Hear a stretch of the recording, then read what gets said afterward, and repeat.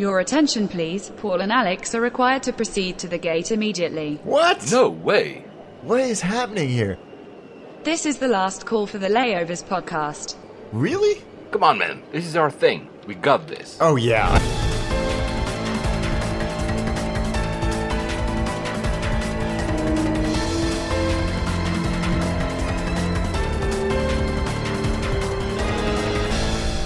And we made it. Of course, geeks. Flight 52 to Ishigaki. Hi, Alex. Ishigaki, a slightly more off the beaten path destination for this show, but there's a story behind it, which we'll get to later.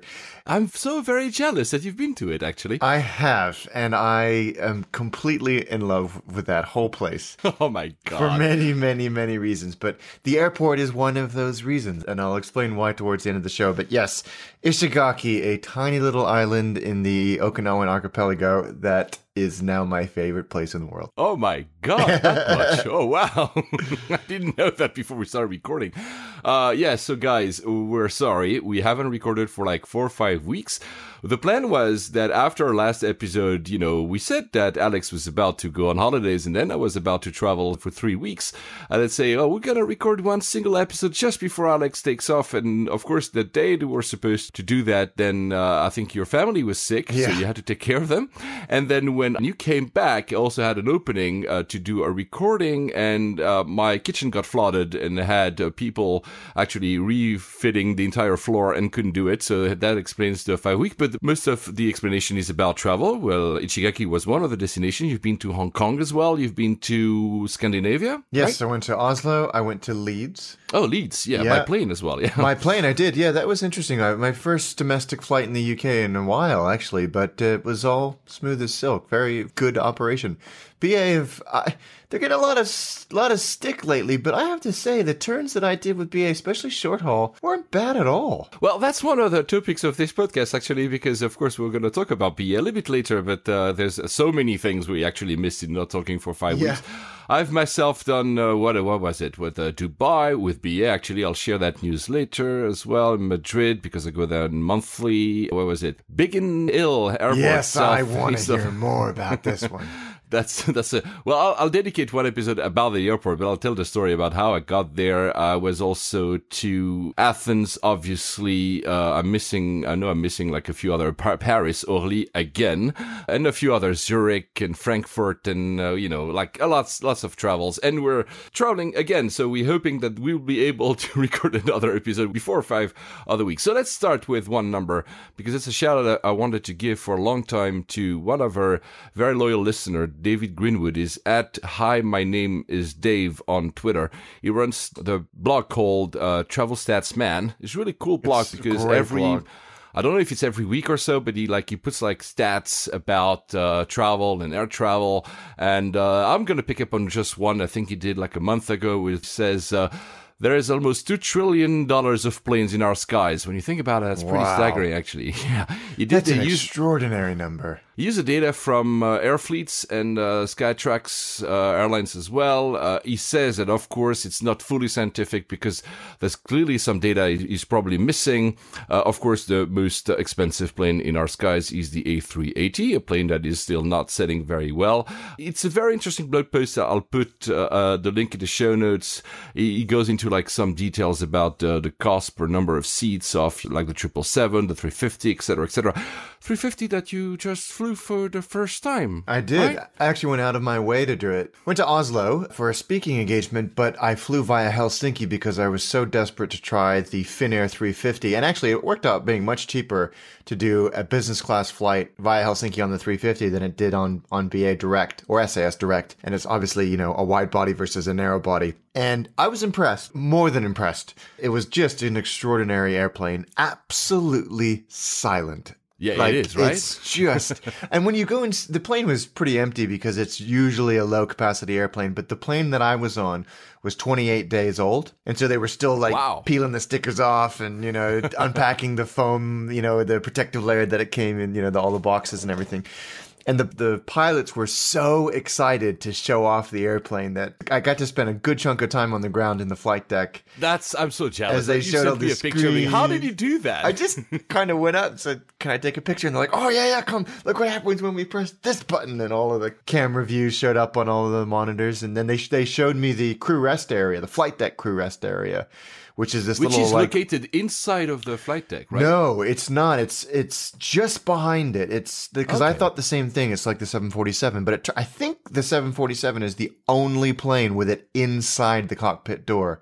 This is might be right, just actually, outside, up this sort of ladder, and it's like a little Japanese pod hotel, 2-seat pod hotel. And the captain said that it's the best one that he's ever experienced. It's silent, it's dark, they get really, really good rest, which is obviously very, very important. But yeah, that plane is magnificent. The Finnair service and experience was great. I was really, really impressed. And I got to try the new Cathay first class lounge at Heathrow, which so how was it? Oh my God. That's what a lounge should be like. That's what a lounge should be like. It was, if you've been to the pier in Hong Kong, the first class lounge there, do I mean the pier? Either way, the first class lounge in Hong Kong, you'll feel right at home. It's not just the amenities. There was a Betsy beer, which I didn't have because it's 8:30 in the morning, but just the service and the attention to detail and the just quality of everything. Great view over the Terminal 3 apron and runway. Just wow. Really so great. So great. It's been open about 5.5 months now. Oh, wow. So, Cathay, so I'm flying to Hong Kong just after we record this show, actually. And Cathay was obviously the choice I wanted to make. They are super expensive from London. So I was trying with, I became like a master in ITA Matrix. And I found actually pretty good deals from Bergen and from other places in Eastern Europe where you could actually connect either in Düsseldorf or in, what was it? Yeah, Sun London even sometimes. I know it's silly to fly to Eastern Europe to come back to London for us and then actually fly Cathay, but that would be like a third of the price. Which we're talking thousands and thousands of pounds in savings. Yeah. But in the end, I actually followed your lead because since you were telling me so much good things about Finnair, and I haven't flown Finnair for like at least 20 years. I used to go as a kid to Finland with Finnair because my mother was from there. Well, I'm going to fly to Hong Kong in the 350. I think not my first time, but no access to that lounge because I'm flying, crazily enough, because I also wanted to make a deal. I'm flying from Budapest. So Budapest to Helsinki, Helsinki to Hong Kong. So no access to that Cathay. I think Cathay Pacific is the airline that will always elude me or something. But at least you get to use the Cathay lounges and have a Betsy beer in Hong Kong, right? Yeah, I will. Definitely I will. I'm flying back with BA for the Hack Horizon. I'll talk a little bit about it later. But I'm clearly going to test all the freaking lounges I can in Hong Kong. Yeah, for sure. And there are a lot of them. Cathay have a ton of them, and they're all fantastic. I think you'll really dig the Finnair 350. It's a really clean experience. It has the best IFE interface, not necessarily content. Emirates, it's hard to beat, but the interface. And the cool thing about it is the iOS app and the website and the IFE share a common UX. So it all feels so cool. Really familiar and obvious and intuitive. I was just super impressed. The only thing, and I told you this as well, the A350 made me feel a little bit motion sick. Yeah, you said queasy, right? Yeah, and the only thing I can think of is that they have the seat manufacturer? The Zodiac business class seats, which are angled towards the window. The same that Cathay Pacific uses. They lack a few of the little bells and whistles that Cathay and American Airlines do, but exactly the same seat. And I had, of course, played with all of these cameras, these high-definition cameras that they have. And so you're going slightly sideways, but you're looking forward through one of the cameras. And then I'm looking through my phone because I'm videoing the thing. And then after about 45 minutes of that, I was like, oh, God, I don't feel very well. So I stopped that. But it's not the plane, it's me. Then again, the 350, along with these newer Airbus planes, they have these fantastic cameras outside, especially the one on the tail. It replaces all the content you can have on IFE for me. It's just amazing most of the time. Yeah. You could just stare at that for hours and hours. So I'm very much looking forward to that. We both experienced something. So I was traveling to Dubai with BA. First time long haul in business class. Oh, what did you think? I'm going to give them something. First, they were one of the first ones to move to newer types of business seats. That was a long time ago. So now, of course, they're laggards, right?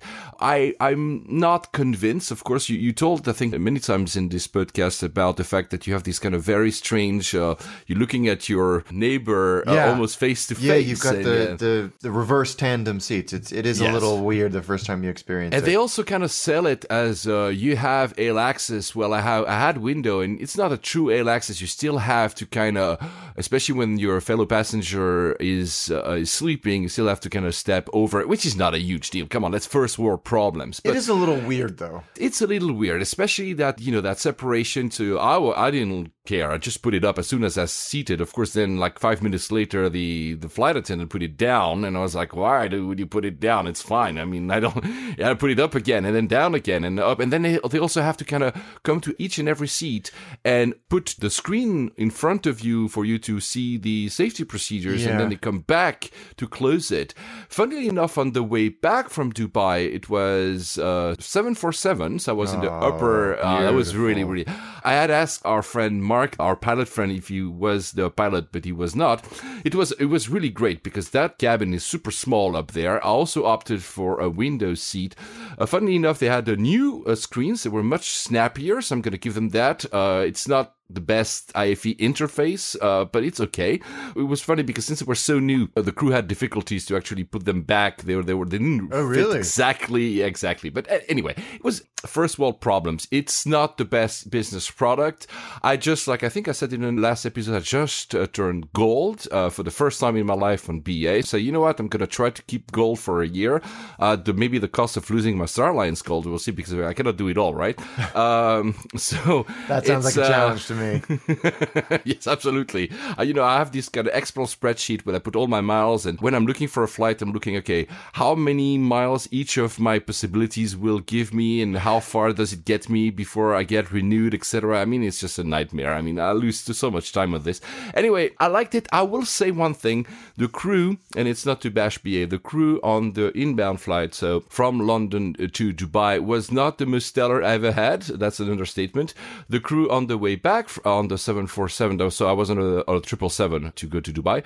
The crew on the way back was absolutely stellar. It's really nice because it's a night flight, so they basically let you sleep as soon as you want if you want to. Nice.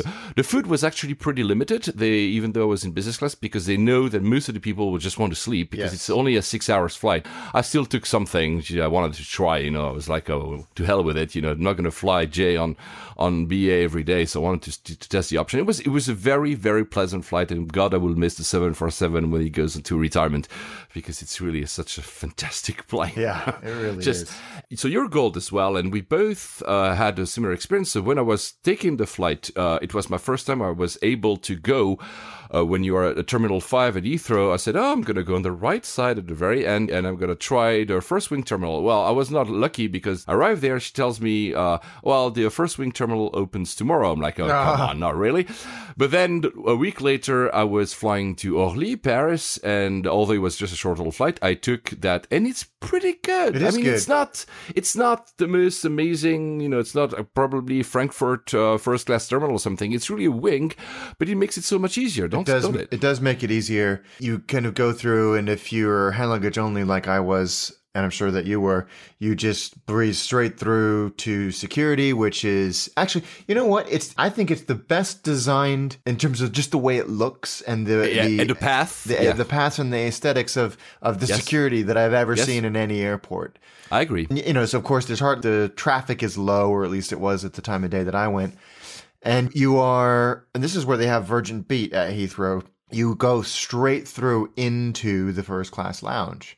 Yeah, absolutely. That's a huge plus. Whereas in Virgin, which you've got the private check-in and you've got private security, but then you go into the departure lounge and you have to walk through the duty-free, and then you can go and find the Virgin lounge. But with this, you're straight into the lounge. And, I sent you a message as soon as I went through saying, wow, first wing is brilliant, but I think it really actually shows how dated and tired the BA first lounge is at Heathrow.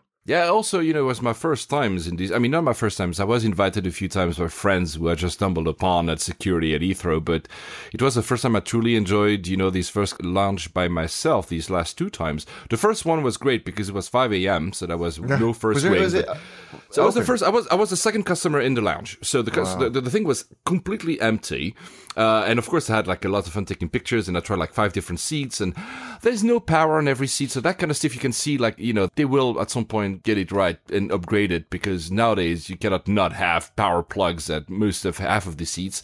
The food is a bit limited also for such a lounge when you compare with other first class lounges. I haven't tried the Cathay one that you just talked about, but I'm sure it's actually much grander in terms of offering. But I mean, it's a great. The problem that I found in the second time I went to that lounge, which when I went to Orly, it was that the lounge, if you go at regular hours and not at 5 a.m., well, it's full. And it's really hard to find a seat. Yes. And you're like, wow, I mean, everybody is gold basically or something, right? So that's a bit of the issue. Although, and you did that once, there's a possibility if you guys are flying on BA to go to the Concorde, which is the real first class lounge, which is only limited to people who have first class tickets and or a certain number of Avios per year, which is 2,500 or something. I think it's gold for life, and you get a key to go into the Concorde room. And even the Concorde room isn't, it's okay. I think they'll find some time to do both of those lounges. It's a good experience to be able to enter an airport and be directly to go straight through. And there's the reason why I went to the Cathay lounge is because I was flying on Finnair and Finnair out of Terminal 3. So, but I would pick that lounge every single day. Although, because you can go in if you're on American, even though the American lounge is in Terminal 3 as well. What do they call them? Admirals Club? Correct. Yes. If I'd been to the Cathay lounge, and I've been in the Admirals Club. It's not even a competition. It's newer, so they've built an advantage, but that secret's going to get out pretty quickly, and then it will be absolutely rammed. Anyway, I had also had, the talk. So I was seated. I think I was going from Madrid to London. I went there with Swiss. I flew twice again the Bombardier. I was super happy, the CS100. And then I went back from Madrid to London via BA. And, I was seated there, and suddenly the flight attendant sits next to me and starts like going on like, what the hell is going on? And actually she was simply reciting, but very well done, reciting the welcome, you're now a very valued customer because I just got gold. Oh, right? That's cool. I certainly didn't give that when I turned gold. Yeah, I did appreciate that. I mean, you could clearly feel that, of course, it was something she learned because, I'm sure there's some kind of script, but it was done very heartfully, and she was looking straight into the eye, again, training, but it was not in a way that it was not robotic. It was really, I felt like, oh, this is nice, thank you. And then, of course, I don't know how many bottles of champagne she tried to give me. I'm like, it's just like a 2-hour flight. I'm like, yeah, come on, have another one. It's the weekend coming up. I'm like, that's oh my cool. God. I mean, good for them. I have to say that the premium cabin short haul, ever since they've done the buy on board thing, I've noticed a noticeable spike in the quality of the soft product. On my return leg from Oslo on BA, the Club Europe cabin was 4 rows deep, I think, and completely full. And the flight attendant manning that cabin by herself addressed every single customer by name, but wasn't looking at a piece of paper. So she would go back into the galley, know who she was going to come and talk to next, remember their name, and then address us by name. I was really impressed with that. I thought that was such a small thing, but it took quite a lot of effort and patience and concentration to do. And she just did a really great job. To the point where I mentioned it on Twitter and said, to BA, please make sure that you tell this person they did a great job. Yeah, actually, I flew from Madrid to London with Iberia the other day. As I just said, I'm flying now monthly there. And so it was an Iberia flight, which was really cool. It was a 330. So it was like a big white body for like a 2-hour flight. And it had I was in business, so I had like a full lie flat, which honestly, I could see myself flying to long distances. There's a few quirks that don't really work. Like there's no, they actually leave the menu and all the magazines on the seat because it's actually not really a place to fit them in any storage, which who came up with the design of the seat where there's no actual storage to put the magazine, right? Or right. Anyway, the flight attendant came to me and said, oh, welcome, Mr. And that's the thing I wanted to say. I always say, just call me Paul, because they always oh my God. You can see sometimes the look in their faces, I will fuck this one up. This guy name is Greek. I don't know how to pronounce it. And I have this now even without them starting, I look at them and say, just call me Paul. And they're like, sometimes there's like this huge relief or something. That reminds me that Qatar Airways, which I haven't taken for a few months, have each and every flight attendant has an iPad. I think it's an iPad mini, which has all your information, seat and everything. Yep. And so it's less, of course, they say your name in front of you. But the reason I mentioned that is you just said that there's an integration in Finnair between all the stuff. And you also said that you really liked the app, Yes. which I haven't really tried yet. I will try it. We'll maybe talk about it Very next time. impressive. I mean, the app is normal for if you don't have any flights in there, but once you have your flight in there, it's just really clever UI, UX, and then the ancillary information it brings in to complement your actual itinerary is fun and well thought out. So Qatar Airways, we talked about, I think in the previous episode, they're releasing this Q Suite, so this new, and I really love the tagline, first in business. Clever. It's Very clever. It's very, very clever. And they had a press conference with our dear Al Baker, I think it was a week ago. I actually stumbled upon because it was on Snapchat. So I was like, I'm just going to look on Snapchat. There were tidbits of the conference. And they also are revamping their website, revamping the app, which up to now was so-so, and revamping the IFE, their Onyx, I think it's called, with more content. I think they're matching, or they want to match Emirates in terms of the number of options you have there. But the UI looks pretty cool. I haven't tried it yet, so I'm not going to say it's great without having tried it, but it looks like they also are aiming at this kind of convergence of all the UIs resembling each other, so you know where you are. Doesn't it? Yeah, absolutely. I'm amazed that it's taken us this long to make that a thing. There's one quote that I remember from Al Baker. He said about the seat, he said, "You don't need to get into anybody's residence. You can create your own residence." It's such a dig at Etihad, thinly right? veiled dig. Gotta love him for that. He's entertaining always.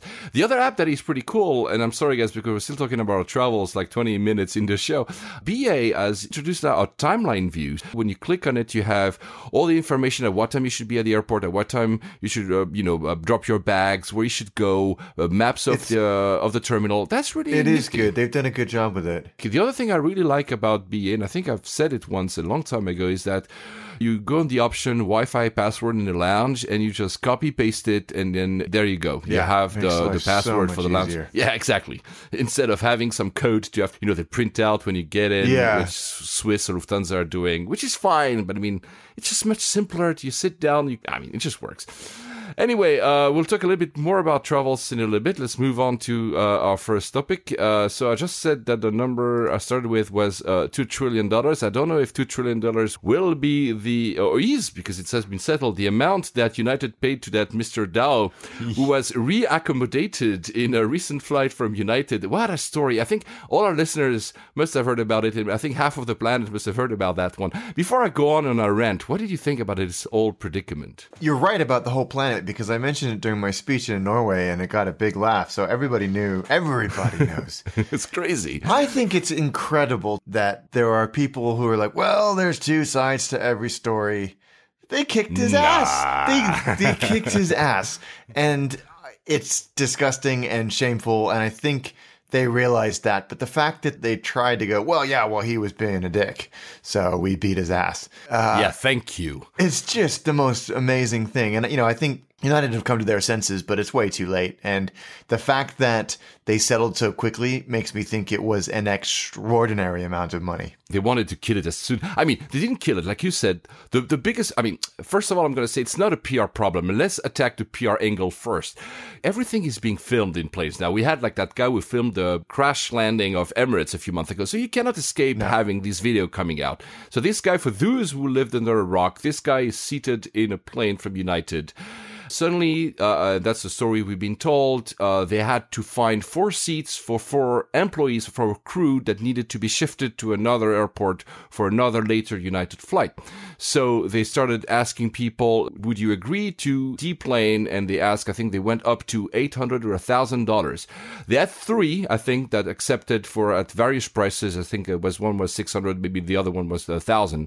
Then nobody accepted. The rest said, no, I want to take this flight. So then apparently they used a computerized system, an algorithm to decide who should be deplaned. And that Mr. Dow, a doctor apparently, was singled out as the guy who was being deplaned. He refused to be deplaned. They called some security from the airport to deplane him. They were very aggressive because clearly the guy didn't want, so he was, holding to his seats, and the guy were kind of rude in the way they actually, so the guy ended up with a blooded nose or mouth, I don't remember.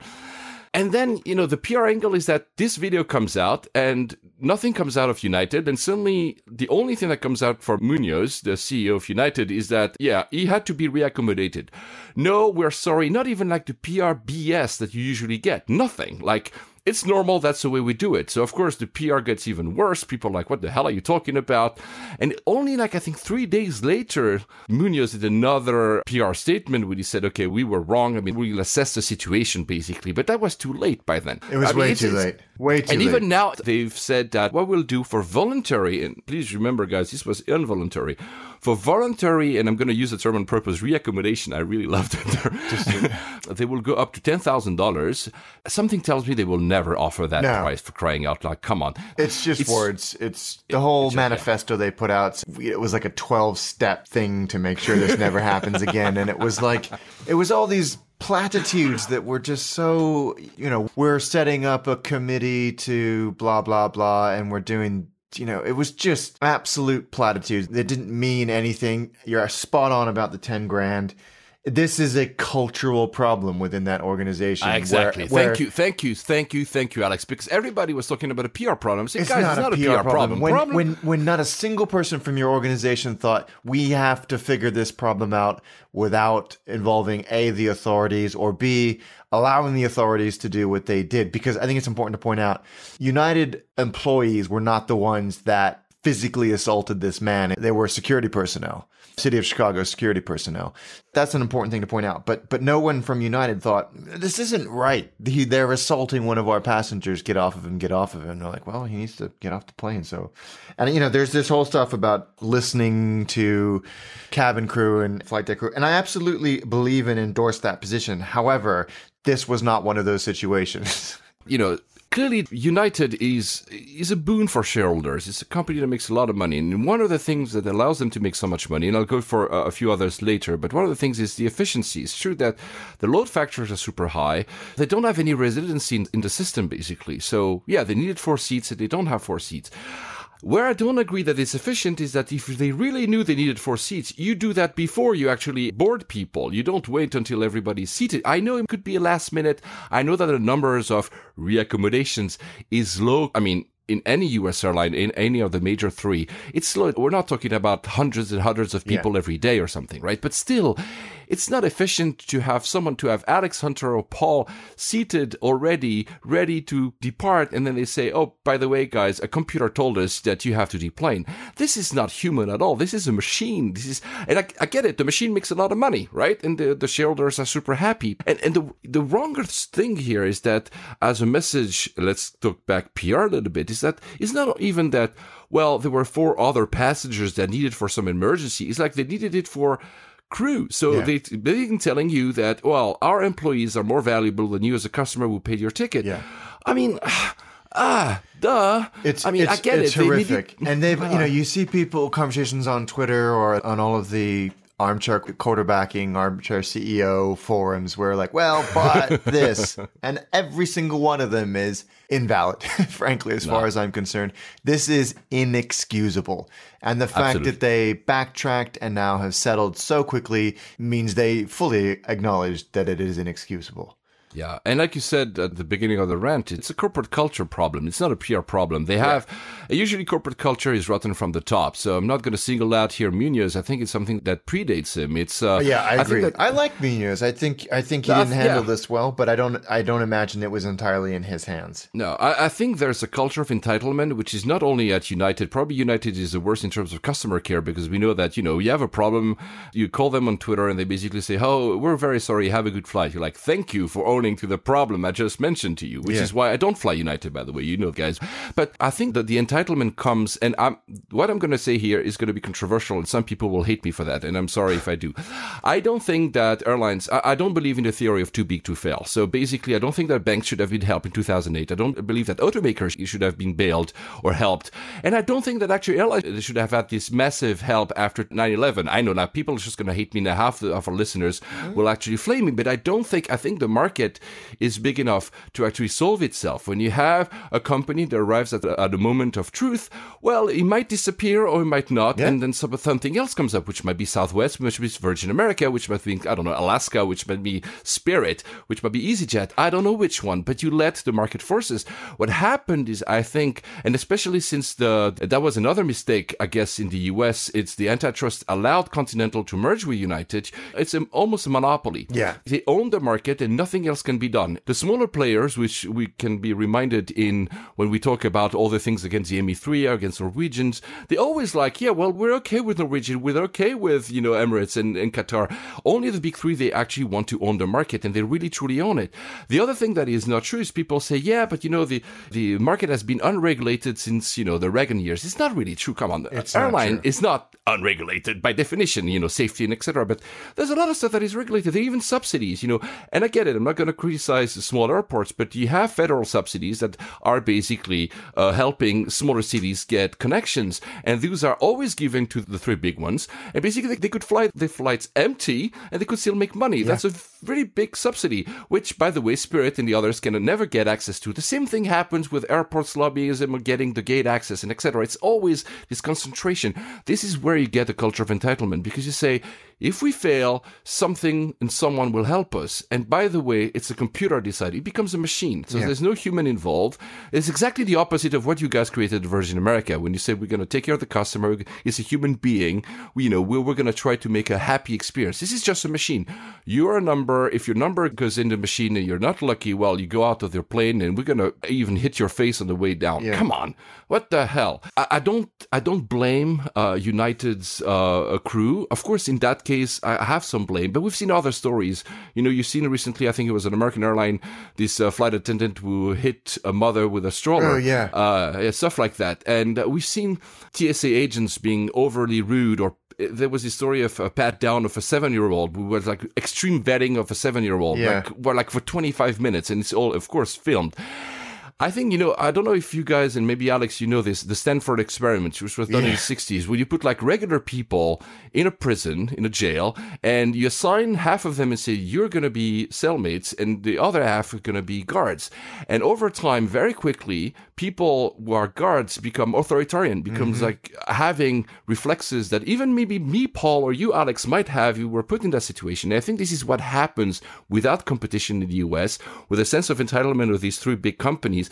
Maybe they're good people and good mothers and good father, and suddenly they have all authority and they put strollers in your face or hitting you in the face and say, oh, you should get on my plane. And in that story with the stroller, this other flight attendant comes and come, hit me. Yeah, I mean, it was a strange. I mean, what? I think it's important to go on record and say flight attendants have a tough job. Correct, you're right. Especially on quick turn, short hop, high density, low margin flights. I think that they've got a tough job, and 99.999% of them, you know, handle it with grace and dignity. And I think but United has an unusually high instance, and American major carriers in general seem to have this unusually high instance of failure. And I never thought about your theory of too big to fail breeds a sense of invincibility. Like, it doesn't matter how badly we suck because we're too big to fail.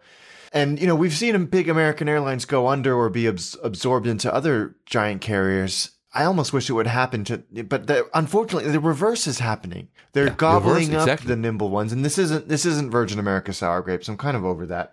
It's just a state of play where you've got four carriers owning 84+% of the capacity. Yeah, we said that in a previous episode. When you compare with other, I know the United States is a single market, and Europe or Asia are like more, you know, fragmented, but it's really a few airlines that hold the entire routes. Yeah. And this isn't a low quality thing. When you go on Ryanair, you know you're going to get low quality, but they're not going to physically abuse you. And again, a lot of people go on United Airlines flights and are not physically abused, and that's wonderful. But this is a company that pitches itself as premium. Friendly skies, or something. The friendly skies, but it's premium, right? This is a premium. Yeah. This is not an ultra low cost carrier where it's kind of a Walmart experience. This is supposed to be a good airline.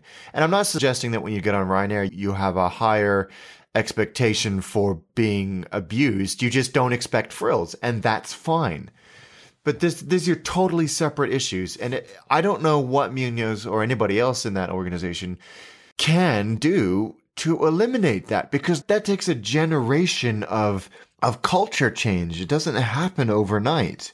I think competition, but let me add one thing. But there's no competition. That's the thing. But that's the thing, because again, the lobbying guys, I used to be a lobbyist, not in the airline industry. I know how it works, and again, the shareholders are super happy. United makes like a lot of money because they're super efficient, and I get it. But this is not.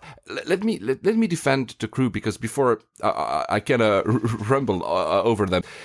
Chapter 11. So I get the Chapter 11. Chapter 11 are fines, but the judges will say it's okay to allow United to do the biggest, basically, bankruptcy of pension ever, and to basically say to all the employees, including flight crews, oh, you've been working here for 20 years. By the way, your pension is now gone, is bankrupt. Well, there's a new United with your pension. How do you think you feel as an employee? How do you think you feel as an employee when you basically told that... I've met 2 American Airlines flight crew who were flying from ORD, so Chicago to London, and I met them over a private dinner. I think I already told the story. It was about a year ago. And they were telling me that they don't get any food. They don't get any food, and they have to scrape whatever leftovers are from the passengers. How do you think... in what state of mind they are when they have to deal with all the shit? Because I don't know this Mr. Dow. Maybe some people say he's not a good person. I don't care.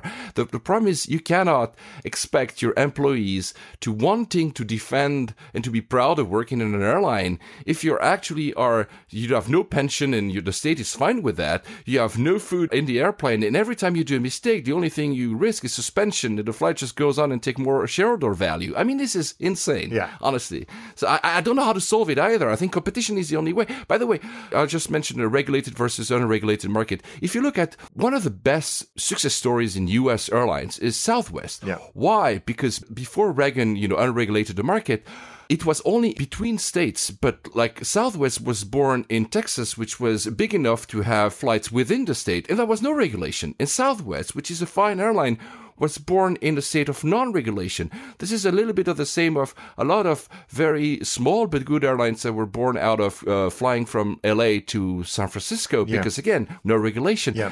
And there was competition, and somebody won, and they offered a good service. At some point, the U.S. will have to accept that, I don't know, if it's about raising the cap of foreign ownership or something to allow another player to get into the market. I think that is, you nailed it with that, because even if there was deregulation and that barrier to entry was removed, still you need more capital than probably any other industry in the world to start something up that's going to cause a dent. It's not like the startup world, and you see so many people go, I'm just going to start an airline because I got pissed off at United or American. Dude, trust me, it does not work like you've done that. You need hundreds of millions of dollars, unlimited patience, and have a good product. And even if you don't, the first 5 years of your existence, the majors are going to throw everything they've got at you. Marketing dollars, capacity, lobbying to make sure that you fail. And, if that's where we are, then the American experience is going to get worse and worse and worse, especially when you allow the consolidation of capacity into 4 or 5 major players. Now, God bless Southwest, because for the most part, they are a customer-centric organization, and I think they continue to put pressure on. But that's a big burden to bear for a single carrier, because there's maybe JetBlue, but JetBlue in the big scheme of things are microscopic. Exactly. They're very small, but they should be, I don't know. I mean, we're not, at least I am not a specialist enough the U.S. market, but clearly there's too much consolidation. The United Continental merger was, by the way, if you read back, just go online, and you'll find a lot of scholars that were saying, no, you shouldn't do it. That will be too much cancellation. That's one step too far. Clearly, it was past 9/11. All the airlines were having issues, but that clearly shows today we have the result that one step too far. Another result that we'll get there in a minute, unless you have anything you want to add about the story. No, I just think the whole thing is sad. I think it's sad for everybody involved. And again, I think I really want to hammer this point home. I have no issue with any of the United flight attendants. I think that they've got a really tough job in a tough situation. I just think it was a sad reflection of the United States travel industry in general. I do agree. I'm going to just say a number which will allow us to actually move on to our next topic, which is not also very fun, but the average cost per seat per mile on airlines. United Airlines, $12.50. BA, as a reference, $7.13. That's already almost half. And Norwegian, 5 cents. How is that even possible? But that also tells you about, so first of all, before going to Norwegian, the fact that United is at 12.50, of course, this number alone is not enough. You should have also the number, which is the revenue per seat per mile, clearly. But it shows that there's a wide margin of potential competition in there, because if an airline has $12.50 as a benchmark and makes so much money and the shareholders are so happy, it means that clearly there's room for other airlines to enter the market. I'm not talking Norwegian. It could be anyone. It could be Spirit. It could be Southwest. It could be a new airline we haven't heard about, but there's room for competition in the US, clearly.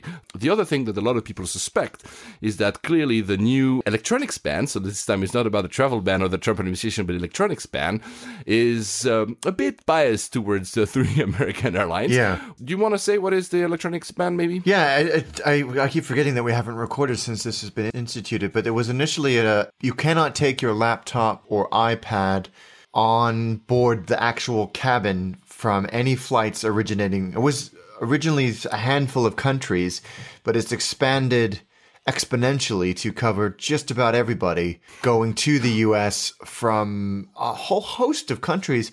And there's even rumors that it's going to extend to all of Europe as well. Yes, exactly. So what's happened is you know, everybody listening here probably travels with their laptop in the cabin. You get a little work done and you watch a movie or episode of Family Guy or whatever. You cannot do that anymore if you're coming from this list of countries, or more importantly, are flying on one of their airlines. Yeah, so that's the thing. Let's look first at the US, because other countries have implemented. So the US, at first, it was clearly Middle Eastern countries, all right? Yeah. And they've included basically, exactly, Abu Dhabi, Doha, and Dubai. So Emirates, Qatar, and Etihad were clearly affected. And they said, well, you cannot take anything that is bigger than basically a phone. An iPhone Plus or S8 Plus, whatever, which is not the size of the iPad mini, but this is fine. The rest, even a camera. So if you have a camera, it's not fine. If you have like an air dryer, what would you have an air dryer? But all this is in the hold, which first is a bit of a safety issue. Do you trust putting your $3,000 camera in the hold? I'm not sure. I'm not even saying about getting stolen, maybe getting too shaken up. You're not allowed. That goes from countries, I think, flying from Lebanon, Egypt, Jordan. I don't have the countries in front of me, but you can just look them up. And the Royal Jordanian was the airline that basically spilled the beans too soon, because they put out a tweet, and apparently the information was embargoed, and the US actually, scolded Air Jordanian, saying, oh, well, you were basically tipping off the terrorists. I mean, what the hell? But anyway, so this is done. And importantly, Turkey as well, Istanbul. Turkey is actually suffering a lot because of that. So, 2 weeks later, the UK does the same thing, by saying, well, the same countries, but not Doha, not Abu Dhabi, and not Dubai. And currently, the third country who has implemented it is Australia, but Australia is not forbidding electronics just yet. They're just saying, we're going to do extreme vetting on randomized. I'm not sure it's actually randomized, but let's take their word for it. Randomized passengers flying from all these places as well. They may be not doing electronics ban because I think Qantas relies way too much on Dubai to have like all their... Anyway, the thing is that for the US electronics ban, if you fly Emirates, let's take these 3 countries where most people fly, these 3 airports. If you fly Emirates, Qatar, or Etihad, you're not supposed to take or let's take Istanbul as well. You're not supposed to take anything but a phone. If you fly a US airline, you're fine. See, that's where this whole thing falls apart, because for the longest time I was giving them the benefit of the doubt. I thought the intelligence community clearly knows something that we don't. there is Correct. an active and imminent threat in some way or another. And yes, this is inconvenient, but this is a big thing to force on airlines. And then that whole thing just makes it fall apart with the exclusion of the U.S. airlines, because they're going from the same airports to the same places in the U.S. as those other carriers, but they are exempt from this ban. And that's where it's just ridiculous. And also, what was for me, what is a bit strange is that so Dubai has U.S. staff working for U.S. bound aircraft, whether it's Emirates or any other. Right. And the worst is even Abu Dhabi. Abu Dhabi has pre-clearance, so you can actually clear immigration in Abu Dhabi. And the entire operation for any U.S. bound flight is fully staffed and vetted by the U.S. So basically what the administration is saying there is that they don't even trust their own guys in Abu Dhabi, unless it's a U.S. flight, which kind of tells me these White House meetings that were happening with the airlines, so maybe they got something like a get out of jail card and say, oh, they're not for us or something. I don't know. The airlines have reacted. Again, Royal Air Jordanian was really fun because they've done a lot of tweets. What can you do in a flight without a laptop? You can look strangely at your fellow passenger. You can read a book. You can dream. You can watch the skies. I mean, look them up. They're really fun. Clearly, they don't have the means of the major airlines, so they're trying more of the PR angle, but it's actually pretty good. They've also, they've also released that ad the other day. You've seen it, right? Stunning ad.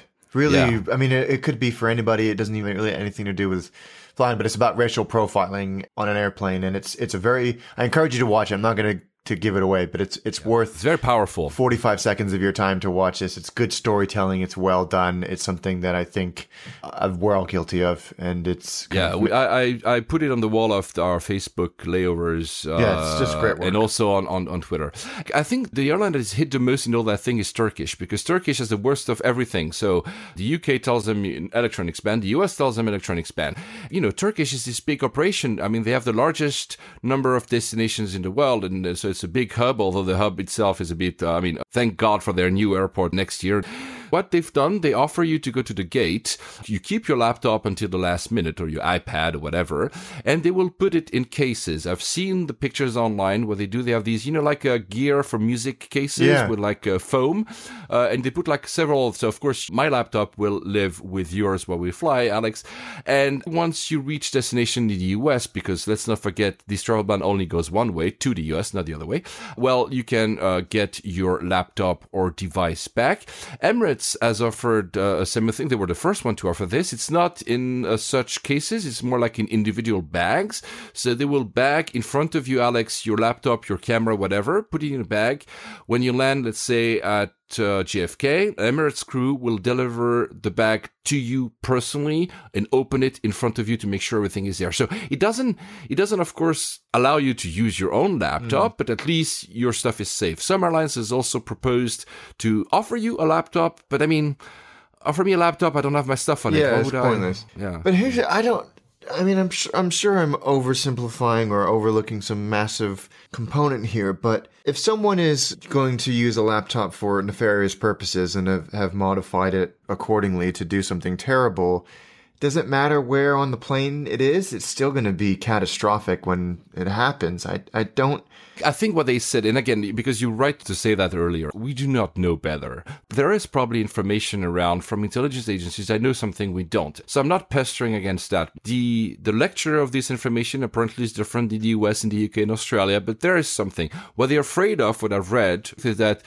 potential terrorists, would actually put different bits and pieces in different devices. So let's say one in a MacBook Pro and the next in your camera, and assemble them in the plane. And allowing you a single device just prevents them to assemble anything. So not assembled, it doesn't look like anything, right, which would not be seen on X-ray when you pass security. So fair enough. I mean, I get that. That's the now, point. But yeah, I don't know either. It's true that some people say, "Oh, having all these lithium batteries suddenly in the hold, what happens?" There's that too. I mean, well, anyway. Well, I haven't flown to the US with any of the carriers from these cities. Of course, I'm not planning to. There's a story that Emirates is cutting down 25%. They say it's both because of lesser interest in the US. We've heard since the travel ban, not the electronics ban, but maybe this has to go with it. Funnily enough, obviously, the Association for Bullshit Air in the US, whatever, the US 3, sorry for, I'm being very dismissive here. They put out a PR release saying, look, that's the proof that they are being subsidized. I'm like, come on, guys. Anyway, if any of our listeners has actually taken a plane from any of these places to the US, to the UK, or to Australia even, let us know if you've had any experience in heavy difficulties, or how, if you bagged your stuff with Emirates or Turkish, let us know how it went.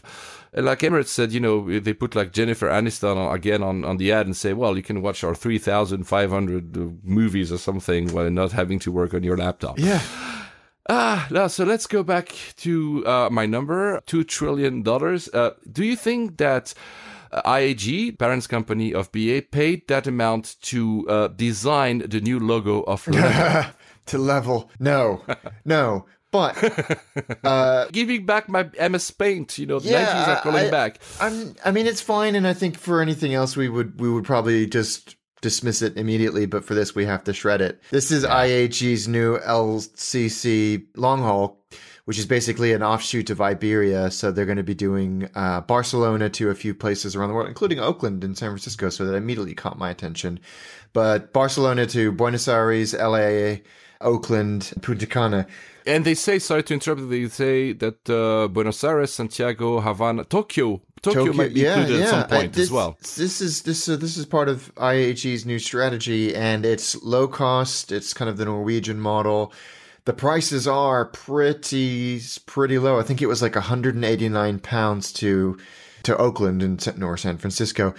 But the more I've been thinking about it, and the more I have looked at this IAG strategy and BA strategy, in the midst of all the cost cutting for BA and the degradation in the quality of the hard product and the food, and we're all like, Cruise, what are you doing to the airline? It's starting to show the blossom or the buds from the ground. And I've sort of stood back and gone, wait a minute. This might actually work. Yes, I agree. They're agree. onto something here. And I agree. I am happy to say, I think I'm going to be hugely wrong on this, what I said about BA and IAG in the past, because you start to see the quality of what they're doing come out in the BA premium experience. They've announced a heavy investment in the business classic product. And then this, which, the name is stupid and the logo is stupid, but they've clearly seen the writing on the wall with Norwegian and other people coming in long haul, low cost. And they're experimenting with not surplus isn't the right word, but with a little bit of spare capacity, a couple of A330s.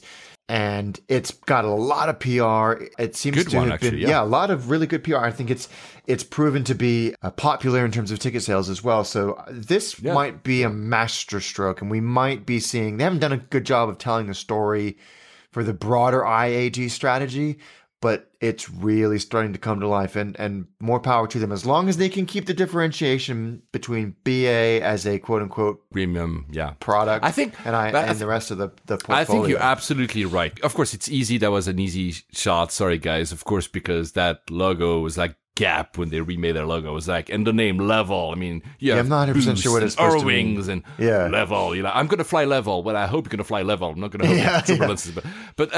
But on the strategy, I fully agree with you. You said very well that you've seen yourself an increase in quality in front of the cabin BA, and I think really that's their plan. They're trying to make you feel better if you, of course, are a premium passenger. Sorry, because that's only like maybe 5% of us all. And then we've said it already, Norwegian and all these airlines are the future. The numbers I just gave you, the cost per seat per mile, I mean, this is where they need to go. They cannot survive if you have Norwegian. Norwegian just announced a route to Singapore, by the way. It's not crazy inexpensive, but still, it's in that bracket of like £120. Level is offering Europe to the US one way $150. So we're like in a similar pricing. They are able to deliver a product which is no frills. People have the expectation. You said yourself earlier very well that when you fly Ryanair, or even if you fly EasyJet, you have expectations.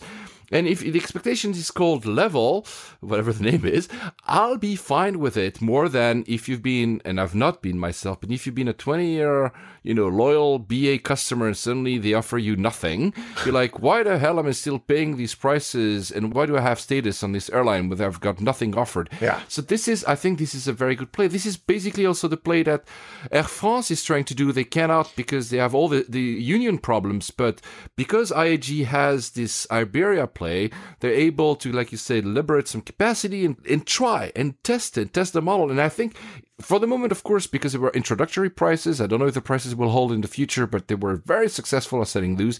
They're starting to fly June 1st, so it's exactly in a month. Los Angeles twice a week, Oakland thrice a week, Punta Cana twice a week, June 10th, and Buenos Aires June 17th, 3 times a week. These are the first 4 flights.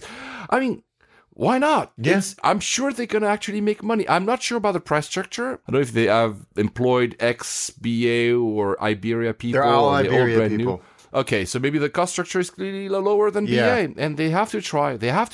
Norwegian will eat their cake. Norwegian's model, no matter what people think, is it good, is it bad, is eating everybody's long-haul cake. Yeah. And others will come, you flew Thomas Cook and others, they will come, Condor and all these guys, they will. There's no way for these traditional carriers in Europe to survive without having such a play. Yeah, I agree. So could end up being a strategic masterstroke from IAG. They have a premium economy, and an economy. The basic economy looks fine. There's Wi-Fi. There's exactly. There's is there IFE? I can't tell. Yeah, there's IFE. So for those prices, it's hard to beat. I'll endure it. I won't even endure it. It looks reasonably comfortable, and it's a la carte. So if I want to fly somewhere nice, I'll fly on BA or Virgin across the pond. And if I just want to get there and be able to pick and choose from the amenities that are available to me, then I'll fly these guys. Yeah, and they've done, I think there's 4 different levels of economy pricings. I think level, basic plus, optimal, and flexible. And then there's 2 pricing for premium economy. One I think is promotional, the other is flexible. There's IFE in every seat, like you said, and and it's very transparent. You go to the website and you see clearly what you're buying. The amenity, like the expectations are set. I will try. Yeah, I'll absolutely try as well. So did you try Marks and Spencer food on BA or no? Not yet? I was in Club Europe, and Club Europe you get a meal anyway that's not Brian Boyd. But I did have a flick through the brochure or the menu items that you can get, and they look good. I don't know if they would be the same quality when it appeared in front of you, but I will say this. On the back of the buy on board thing, they have introduced full meal service on domestic Club Europe flights on BA. So my Leeds flight was 40 minutes and they did a full meal service to every single person. It's crazy. And I said to the flight attendants, you guys have done an amazing job to smash this out in 40 minutes. 40 minutes block to block. So really maybe they had 20 minutes to actually give us once we were above 10,000 feet.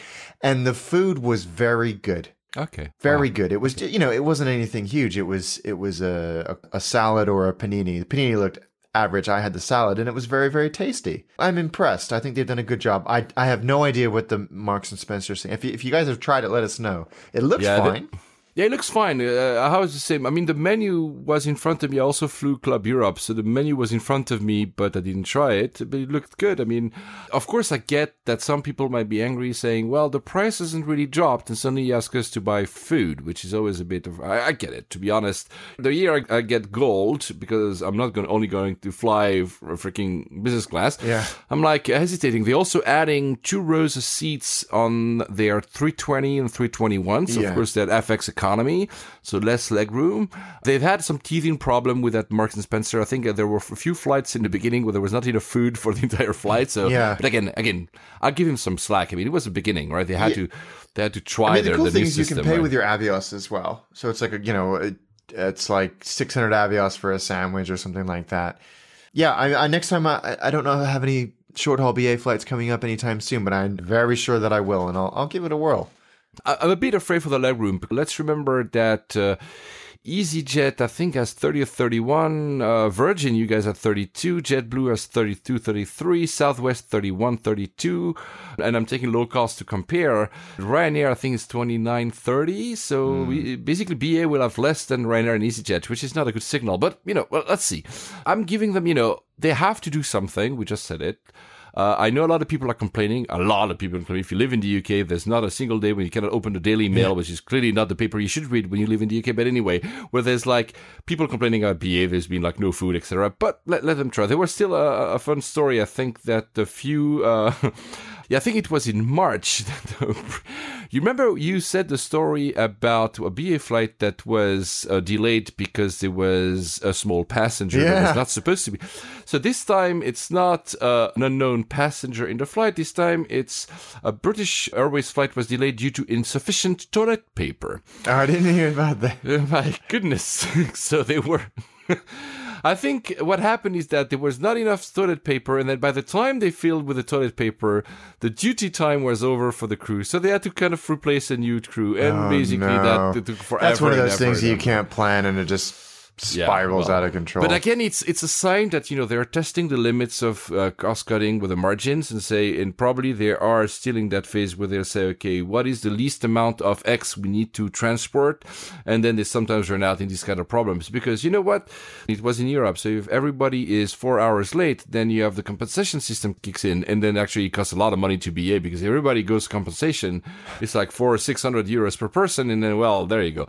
Maybe BA is actually happy about Brexit because then there won't be any compensation anymore. I don't know.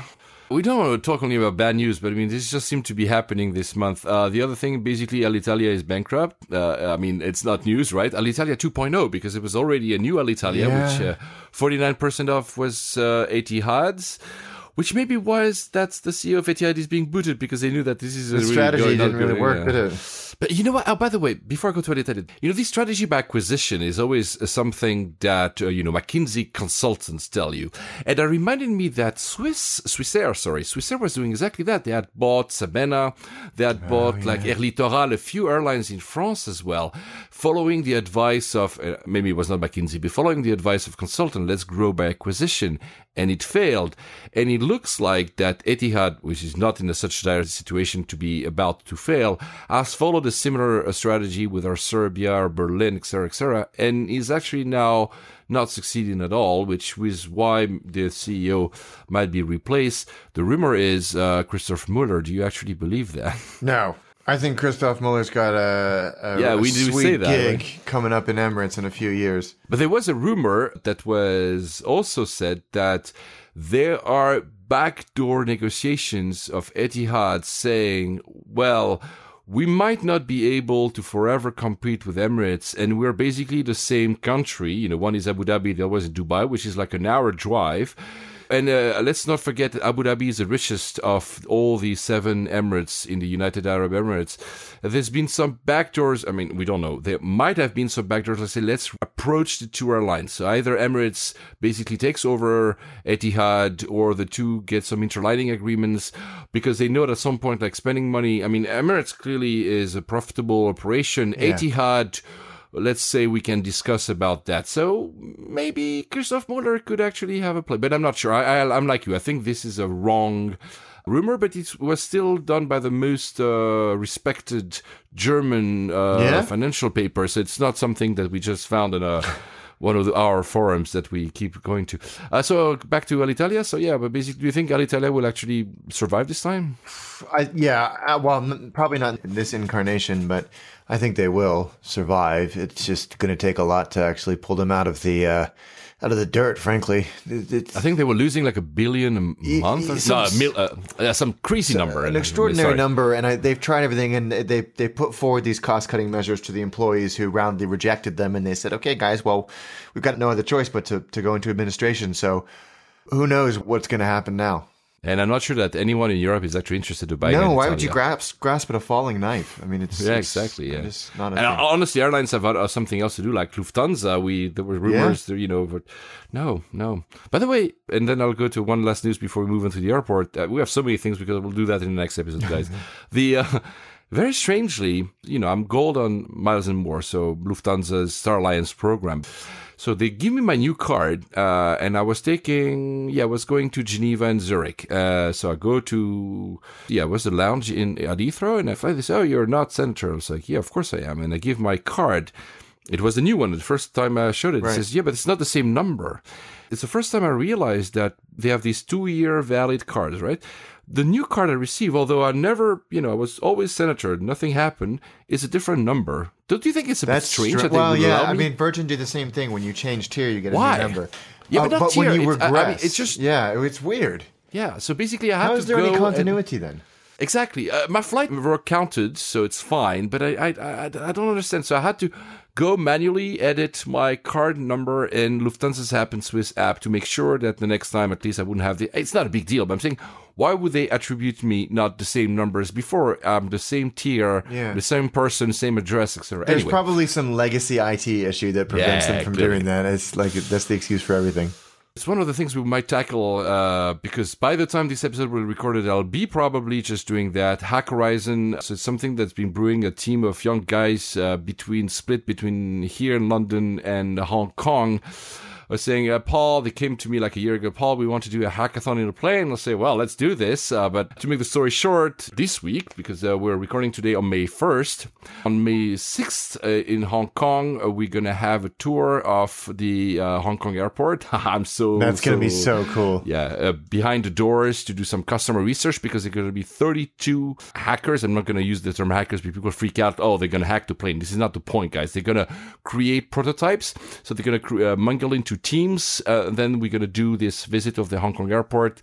And then we have partnered with BA and we're flying the 380 back to London. We have the entire premium economy. So thank you, BA, for having... Cool.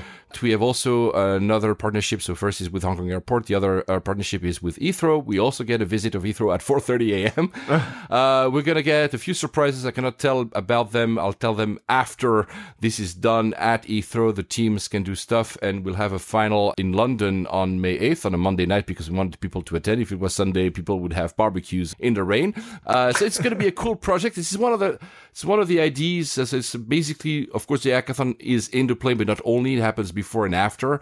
And this is one of the ideas, these little things like loyalty problems, like boarding, why boarding is so screwed up. At Heathrow last time, for instance, the guy had to shout like, well, if you're bronze, which is, the lowest level of BA status. If you're bronze, please exit the priority queue because you have to board last of the priority. So it becomes like this huge pain for airlines how to deal. In the US now, they have sometimes 14 different, section 1, section 2, section 3, section 4, section 5, section 6. You're like, where am I?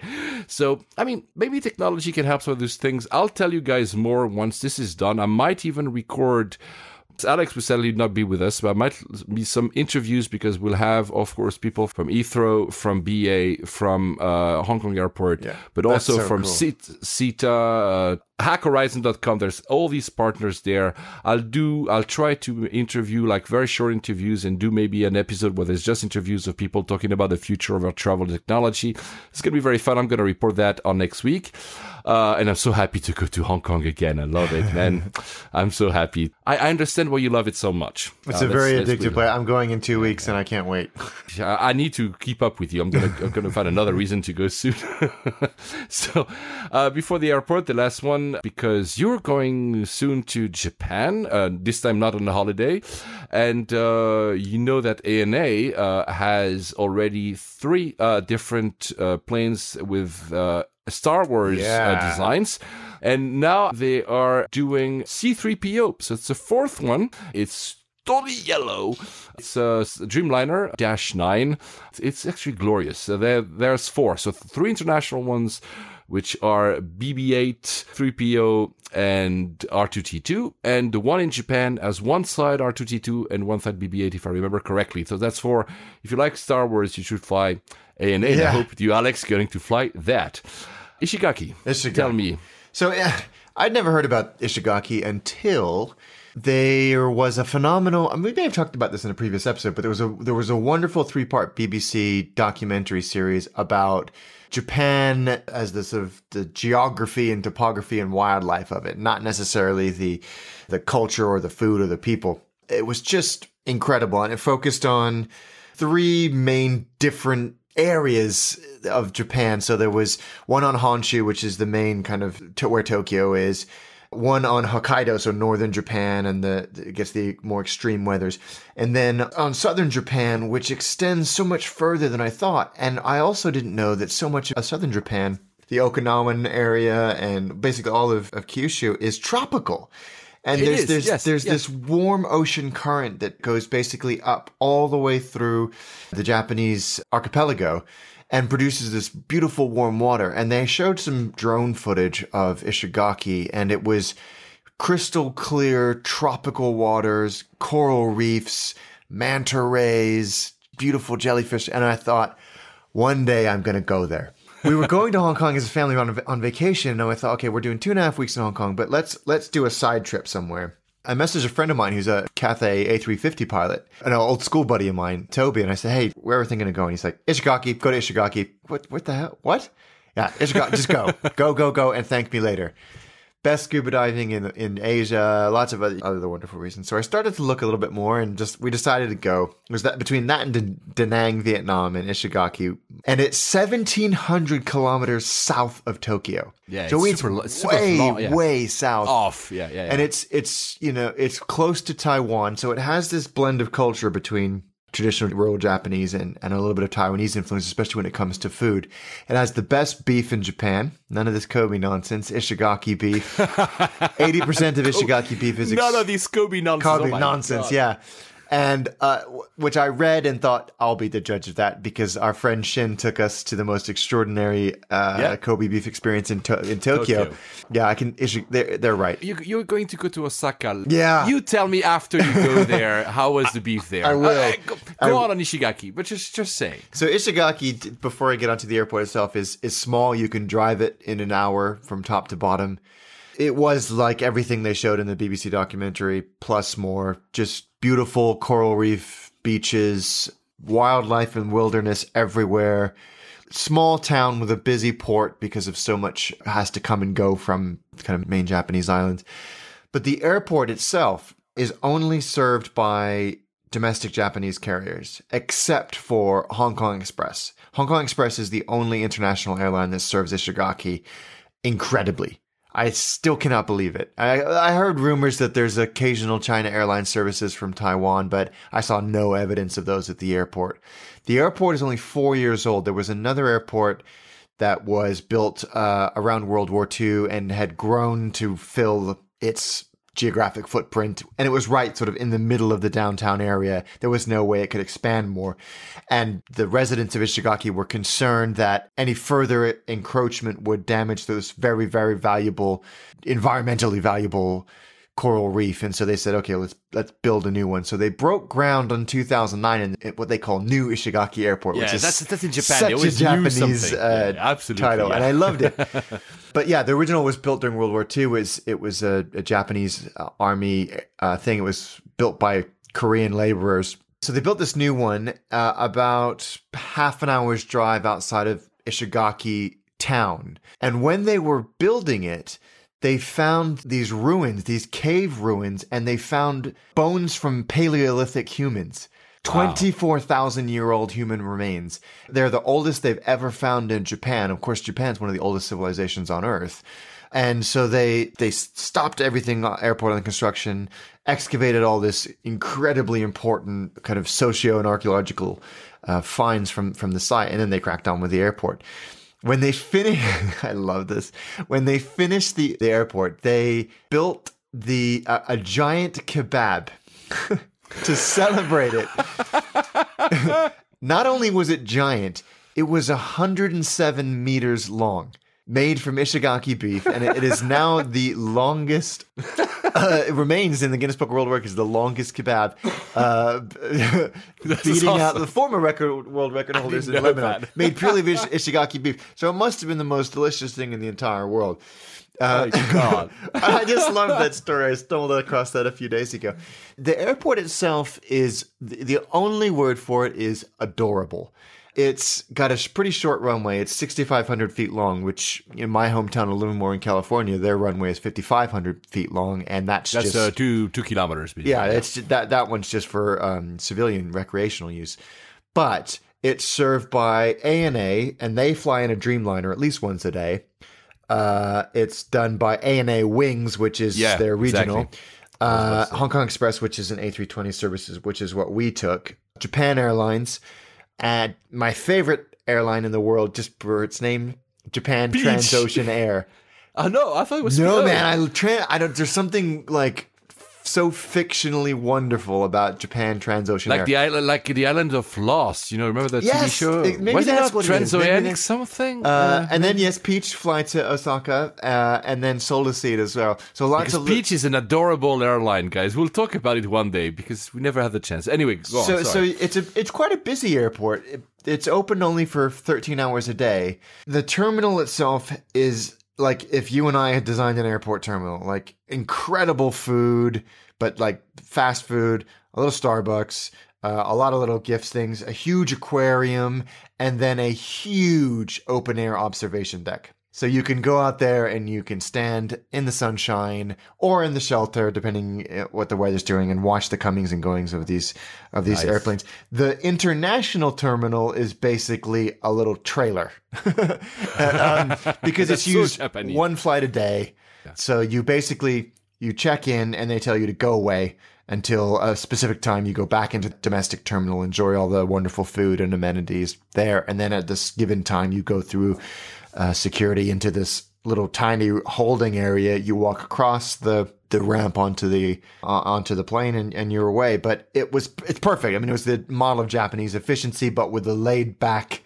vibe of the rest of Okinawa Prefecture. So yeah, it was great. Unless you're in Asia, it's kind of a pain in the butt to get to. You either have to go via Japan, obviously mainland Japan, or Hong Kong. You have to rent a car in Ishigaki. Otherwise, you are not going to experience it at the level that you could. The good thing is that there are loads of rental cars. They're unbelievably cheap, so it's easy to get around. I don't want any of you to go to Ishigaki because I want it all for myself, which you should in turn interpret as a overt and passionate recommendation for a wonderful, wonderful place. The airport is easy. You know what? One of my, and I bitch about the UK a lot, but one of the things that I think the UK should be most proud of is its queuing culture. I wish every country in the world did it. The Japanese, I think, would rival the British, or at least appreciate their attentiveness to the queue. And even when we landed, this queue formed itself and it sort of snaked back and forth automatically. There was no one doing it, when you're going through immigration, which was fast and easy and straightforward, and everybody was so nice. Yeah, that's Japan, super efficient. Did they have a belt for your luggage? No. Oh, okay. No, because that's the one thing in Japan. I think I said it already when we were talking either about Narita or I think it was Haneda, how when you are at the belt, Japan is so good because, they even orient the luggage to be all in the same direction with the handle in front of you, so you don't have to reach out. Well, that's the thing that they did here. Like, there was a tiny little belt, but by the time we got through immigration, they'd already taken everything off and lined it all up. And it was... this is... Japan. It was... Japan. It was... Japan. Everybody was so friendly. And it spoke English at the airport. Hardly anybody spoke English in Ishigaki, but that's fine. I was just totally enamored with Ishigaki as an airport and as a town. I loved it. I absolutely loved it. Well, when I knew I was leaving Japan, so now that takes me back because it was 2009. So I knew I had like a month or two, and I said I was about to move to the Philippines. So I said, well, I need to go to the southern bit of Japan. I took like 5 trains, a night train, 2 Shinkansen, a regional train in 22 hours and from Tokyo to Kagoshima, which is the southern tip of Japan if you remove the region you were in. So now what remains to do for me is to actually go to Ichigaki, although you just told me not to. I will. You can go. Because I really want to see that. Yeah, and there's a part of Japan I don't know because I've never seen that tropical side of Japan. I really want. It's amazing, and there's a group of about 5 or 6 islands that are all accessible via ferry in 45 minutes to 3 hours that you can go and explore as well. Some of them have no cars on them, like Cheongchao and Lama in Hong Kong. Lama's got a few, but it's just so chill. My wife and kids fell in love with it. I was so impressed. My youngest son, of course, love the airport with the observation Yeah. observation deck and all that. Well, we'll talk about Hong Kong Express next time because we have too much to say. Hong Kong Express, I'm going to talk because I gave a hint at the beginning about London Biggin Hill Airport. Also, the next episode, guys, you'll have to know why I did that. That was quite the extraordinary story. I'll also talk one day because that's interesting since we were talking about another airport in Japan, about the airport law in Japan. There's a reason, it's a bit complex. There's a reason there's not that many flights that you're put in a trailer as well. It's a very complex law. Maybe one day maybe I'll invite someone to talk about it. There's so much stuff, guys. We're sorry we didn't record for 5 weeks. We really hope we're going to record soon. Where are you flying next, Alex? Hong Kong. That's in 2 weeks, Hong right? Kong and then back to Paris. Yeah, that's just under 2 weeks. Okay, so let's try. I'm not going to promise. For me, it's going to be Hong Kong just now for 5 days. Then I'll have Athens twice in a row for 2 weeks, and then again Madrid, Milan. I'm going to test Linate for once, and I have another long haul. So I'll try, and I'll promise you guys is to put this one on the air as fast as I can. I'll try maybe to get some sound bites of the Hack Horizon thing, the hackathon in the plane. That'd be great. Fill up an episode as well, because I know there will be very cool people. I cannot tell you about it. There could be people from Skyscanner and stuff. So I'll invite them all to talk with us anyway, of course. And we'll try, Alex and myself, to find a time, which is always our biggest problem, before he flies to Hong Kong, to talk about my experience with Finnair on the 350 and whether or not it was getting queasy because I was taking a picture of the landing. Yeah, I'd love to see if you have the same experience that I did. On that, guys, happy travels. Safe travels, guys.